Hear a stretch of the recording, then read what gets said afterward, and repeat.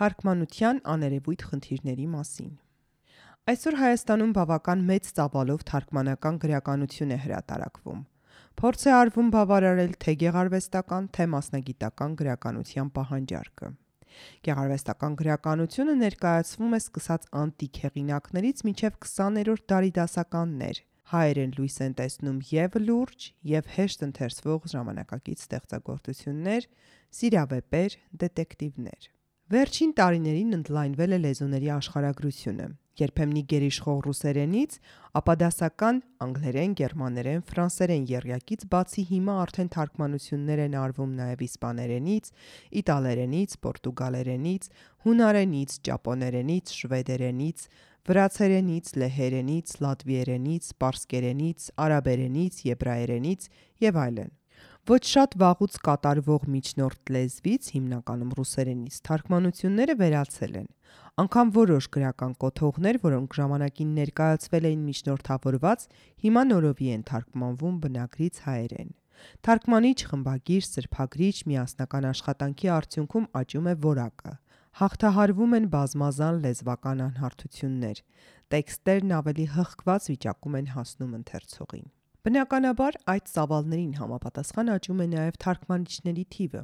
Համաշխարհային գրականության իսպանալեզու բաժինը պատկառելի է։ Խոսքը վերաբերում է 21 երկրներից բաղկացած մի աշխարհի, յուրաքանչյուրն իր պատմաաշխարհագրական պարունակի առանձնահատկություններով, իրեն հատուկ խոսակցական լեզվով, ինչպես նաև դասական ու ժամանակակից գրականությամբ։ Ուստի այդ անծայրածիր գրականության նույնիսկ լավագույն նմուշների ընտրանին թարգմանելու համար ավելի ու ավելի մեծ թվով թարգմանիչների կարիք է զգացվելու։ Հատկանշական է, որ իսպանալեզու լսարանը հսկայական է։ Իսպաներենը 4-րդ ամենաշատ խոսվող լեզուն է։ Աշխարհում մոտավորապես 550 միլիոն մարդ խոսում է այդ լեզվով։ Հրաշալի կլիներ ընդլայնել թարգմանվող իսպանալեզու հեղինակների շրջանակը։ Եթե շատ հայտնի արձակագիրների պարագայում ամեն ինչ քիչ թե շատ պարզ է և թարգմանության համար ընտրվում են ժամանակի փորձությունն անցած և իրենց արդիականությունը պահպանող ստեղծագործություններ,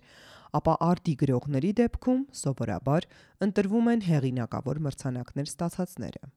Դա իհարկե տրամաբանական, բայց երբեմն ոչ բավարար չափանիշ է։ Այսօր մեր հրատարակիչները գրքի միջազգային տոնավաճառներին մասնակցելով հնարավորություն ունեն շփվելու իրենց այլազգի գործընկերների հետ։ Օգտվելով այդ հանգամանքից, ցանկալի է, որ մեր հրատարակիչները ձեռք բերեն հնարավորինս շատ իսպանալեզու, պարտադիր չէ մրցանակակիր հեղինակների երկեր։ Թարգմանիչները, ծանոթանալով դրանց, կարող են ներկայացնել ստեղծագործությունները հրատարակիչներին, որից հետո համատեղ քննարկման արդյունքում կորոշվի գրքերի լույս ընծայման նպատակահարմարությունն ու առաջնայնությունը։ Դա կարևոր է հետևյալ պատճառով. իսպանալեզու ընթերցողների լսարանը հսկայական է և երբեմն պատահում են յուրահատուկ տեղային թեմաներ, որոնք նախատեսված են խնդիրներին ծանոթ ընթերցողական շրջանակի համար։ Նման գործերում պարունակը լիարժեք չի բացահայտվում, ու եթե անտեղյակ ընթերցողը չփորձի ինքնուրույն պարզել հարցի էությունը, ապա կկորցնի հետաքրքրությունը գրքի հանդեպ։ Եթե այնուամենայնիվ որոշվում է թարգմանել այն, ապա ծավալուն առաջաբանն ու մանրամասն ծանոթագրությունները պարտադիր են, նույնիսկ եթե դա զգալիորեն ավելացնում է հայերեն տարբերակի ծավալը։ Կարիք կա անդրադառնալու նաև 20-րդ դարի անվանի հեղինակների տեսական աշխատանքներին, որոնք մեծ ազդեցություն են ունեցել անցյալ դարի գրականության վրա։ Նշենք օրինակ իսպանացիներ Միգել դե Ունամունոին, Խոսե Օրտեգա y Gassetին, մեքսիկացի Օկտավիո Պասին, որոնց աշխատությունները դեռ սպասում են իրենց թարգմանիչներին։ Նրանց երկերը, անկասկած, հետաքրքիր կլինեն գրականության, փիլիսոփայության, արվեստաբանության և քաղաքագիտության հարցերով հետաքրքրվող հասարակության համար։ Չպետք է անտեսել նաև հայազգի օտարագիր հեղինակների ստեղծագործությունները։ Նախ, եթե աշխատանքները վերաբերում են Հայաստանին կամ հայերին, արժե ծանոթ լինել դրանց։ Ցանկալի է ընդլայնել այդ ուղղությամբ արդեն տարվող աշխատանքները, ընդգրկելով նաև իսպաներենը։ Հետաքրքիր կլիներ թարգմանել նշված հեղինակների հումանիտար ոլորտին վերաբերող գիտական ուսումնասիրությունները, ինչպես նաև հայկականությանը չվերաբերող գեղարվեստական աշխատանքները, որոնք հաճախ բարձր են գնահատվում իսպանալեզու աշխարհում և թարգմանվում են այլ լեզուների։ Այսպես, օրինակ, արգենտինահայ փիլիսոփա եւ արձակագիր Կորդոբայի համալսարանի փիլիսոփայության եւ հումանիտար գիտությունների ֆակուլտետի դեկան Դիեգո Տատյանի Բարուխ Սպինոզային վերաբերող աշխատությունները մեծ հետաքրքրությամբ ընթերցվում են ոչ միայն Արգենտինայում եւ իսպանալեզու աշխարհում, այլև թարգմանվում են, այդ թվում օրինակ թուրքերեն։ Վերջերս Տատյանը Ստամբուլում կազմակերպված փիլիսոփայական սիմպոզիումի հյուրն էր, մինչդեռ հայ ընթերցողը ծանոթ է նրա պատմվածքների ժողովածուներից մի փոքր ընտրանուն միայն։ Կարևոր է հետևել նաև օտարագիր ոչ հայ ազգի հեղինակների Հայաստանի կամ հայերի հետ կապված թեմաներին վերաբերող ստեղծագործություններին։ Նախ հայկական թեմային նրանց անդրադառնալու դրդապատճառներն ինքնին արդեն հետաքրքիր պատմություններ են։ Այսպես, օրինակ, էկվադորցի երիտասարդ բանաստեղծ Կարլա Բադիլյո Կորոնադան ներշնչվելով Փարաջանովի Նռանգույնը ֆիլմից իր նույնանուն պոեմում ներկայացրել է Սայաթ-Նովա երևույթի իր ընկալումը, արժանանալով Լոե միջազգային մրցանակի։ Մի բան, որ հավելյալ առիթ է Հայաստանի հանդեպ ուշադրություն հրավիրելու համար։ Միաժամանակ դա հնարավորություն է ավելի լավ պատկերացնելու Հայաստանի եւ հայկական մշակույթի ընկալումն օտարների կողմից։ Մյուս չափազանց կարևոր խնդիրը, որ պետք է դնենք մեր առջև, հայերենից իսպաներեն թարգմանություններն են։ Գաղտնիք չէ, որ մարդկանց վրա շատ ավելի մեծ ազդեցություն են ունենում գեղարվեստական գործերը, քան արդեն սովորական դարձած սարսափելի լուրերն ու կադրերը, զոհերի ու վիրավորների թվերը։ Որքան էլ տարօրինակ է, մարդիկ ավելի են տպավորվում մեկ անձի կամ մեկ ընտանիքի պատմությունից, քան մի ամբողջ ազգի ողբերգությունից։ Անդրադառնանք այս հարցի հետ կապված մի քանի տեխնիկական բարդությունների։ Կարևորներից մեկը բառարանների խնդիրն է։ Հայերենից իսպաներեն բառարանների պակաս կա։ Առայժմ այս հարցը լուծվում է միջնորդ լեզուների բառարանների եւ Իսպանիայի Թագավորական ակադեմիայի բացատրական բառարանի օգնությամբ։ Իդեպ, վերջինս բառարան պատրաստելու նախանձելի օրինակներից է։ Ակադեմիան գրեթե բոլոր իսպանալեզու երկրներում մասնաճյուղեր ունի։ Մի քանի տարին մեկ լրամշակում եւ հարստացնում է բառարանը, ներառելով բոլոր նորամուծությունները, այդ թվում փոխառությունները Լատինական Ամերիկայի բնիկ ժողովուրդների լեզուներից։ Մյուս խնդիրը կազմակերպչական բնույթի է։ Պետք է գտնել հայերենից իսպաներեն թարգմանությամբ հետաքրքրված հրատարակչություն, որը պատրաստ կլինի հոգալ տպագրության հետ կապված ծախսերը,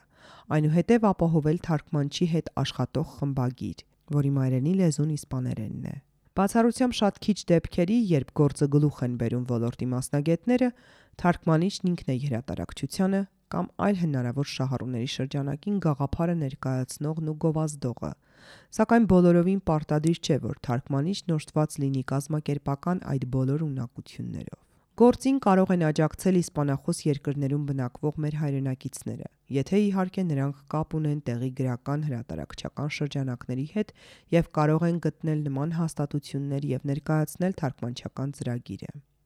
Այնուհետև շատ ցանկալի է տպագրված գիրքը ներկայացնել աշխարհում հայտնի տոնավաճառներում։ Այդ ջանքերի արդյունքում կարող են գտնվել հետաքրքրված հրատարակիչներ։ Այսպես օրինակ, Լեզուն հրդեհ է նաև Հայաստանի 20 ժամանակակից պոետները պոեզիայի հավաքածուն լույս տեսավ սկզբում Արգենտինայում, այնուհետև Մեքսիկայում եւ Կոլումբիայում։ Որոշ ժամանակ անց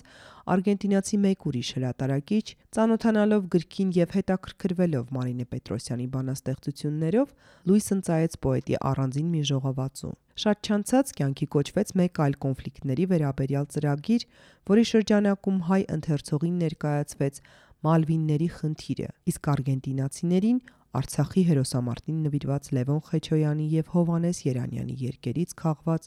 Լարը խոտերում չեր երևում պատմվածքների ժողովածուն։ Թարգմանությունների լույս ընծայումը լավ առիթ է հեղինակներին հրավիրելու համապատասխան երկիր։ Այսպես, Մարինե Պետրոսյանը եւ Հովանես Երանյանը հյուրընկալվեցին Բուենոս Այրեսում եւ հանդիպում զրույցներ ունեցան համայնքային հաստատություններում։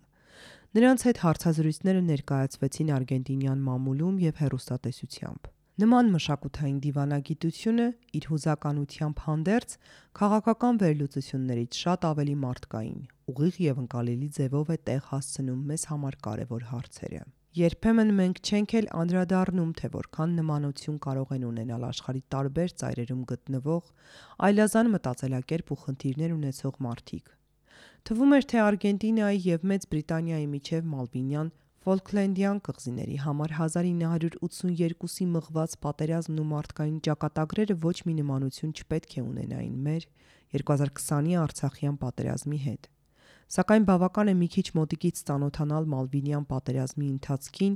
և զուգահեռներն ակնհայտ են դառնում։ Թարգմանությունների շնորհիվ տարատեսակ խնդիրների շուրջ առաջացած փոխընկալումը ստեղծում է ընդհանուր մշակութային դաշտ, նպաստում է ազգային մտածելակերպի ճանաչելիությանը։ 2020-ի Արցախյան պատերազմի ընթացքում արի-գրական գործակալության առաջարկով տարբեր լեզուների, այդ թվում և իսպաներեն թարգմանվեցին և տպագրվեցին Արամ Պաչյանի ու Նարինե Կռոյանի պատմվածքները։ Բոլիվիացի մի հեղինակ, որի հետ քննարկում էինք պատմվածքները նախքան դրանց լույս տեսնելը «In Mediationes» առցանց լրագրում, զարմացավ իմանալով, որ մենք ունենք որդեկորույս բառը։ Թեև լսել էր հայերին բաժին ընկած արհավիրքների մասին, բայց իր համար այս նոր բառն էր, որ պատկերացում էր տալիս, թե որքան առնաշաղախ կերպով են արտահայտվում մարդկային կորուստները մեր լեզվամտածողության մեջ։ Իսպանալեզու խմբագրի հետ աշխատանքն առանցքային է։ Պարտադիր չէ, որ թարգմանչի մասնագիտական պատրաստվածությունը համընկնի խնդրող առարկա երկրի լեզվական միջավայրին։ Չխորանալով լեզվաբանական խնդիրների մեջ, նշենք, որ օրինակ Արգենտինայի և Ուրուգվայի իսպաներենը, ունենալով քերականական առանձնահատկություններ, որոշ չափով տարբերվում է այլ իսպանալեզու երկրներից։ Անշուշտ, իսպանախոս ընթերցողի համար դա մեծ խնդիր չէ, սակայն պետք է հաշվի առնել, թե որ երկրում է լույս տեսնելու թարգմանությունը,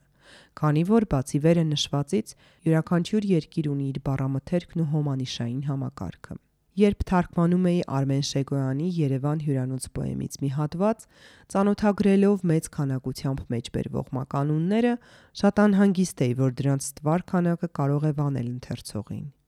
Սակայն պոեմը շատ լավ ընդունվեց, քանի որ Լատինական Ամերիկայի երկրներում, մասնավորապես Արգենտինայում և Ուրուգվայում, շատ ընդունված է միմյանց մականուններով դիմելը։ Թարգմանությունն ինքնին բավական մեկուսի զբաղմունք է, ինչը չի նշանակում, որ թարգմանիչները մասնագիտական շփման կարիք չունեն, ընդ որում, ոչ միայն միմյանց, այլև հրատարակիչների, խմբագիրների ու սրբագրիչների հետ։ Քանի որ թարգմանությունը բավական արագ զարգացող ոլորտ է, ցանկալի կլիներ իմի բերել մեծ քանակի նորաբանությունները, վերջապես պայմանավորվել տառադարձության, այդ թվում և հատուկ անունների շուրջ։ Ողջունելի է, որ այսօր կազմակերպվում են նման հանդիպումներ, սակայն յուրաքանչյուր հրատարակչություն ունի իր կանոնները,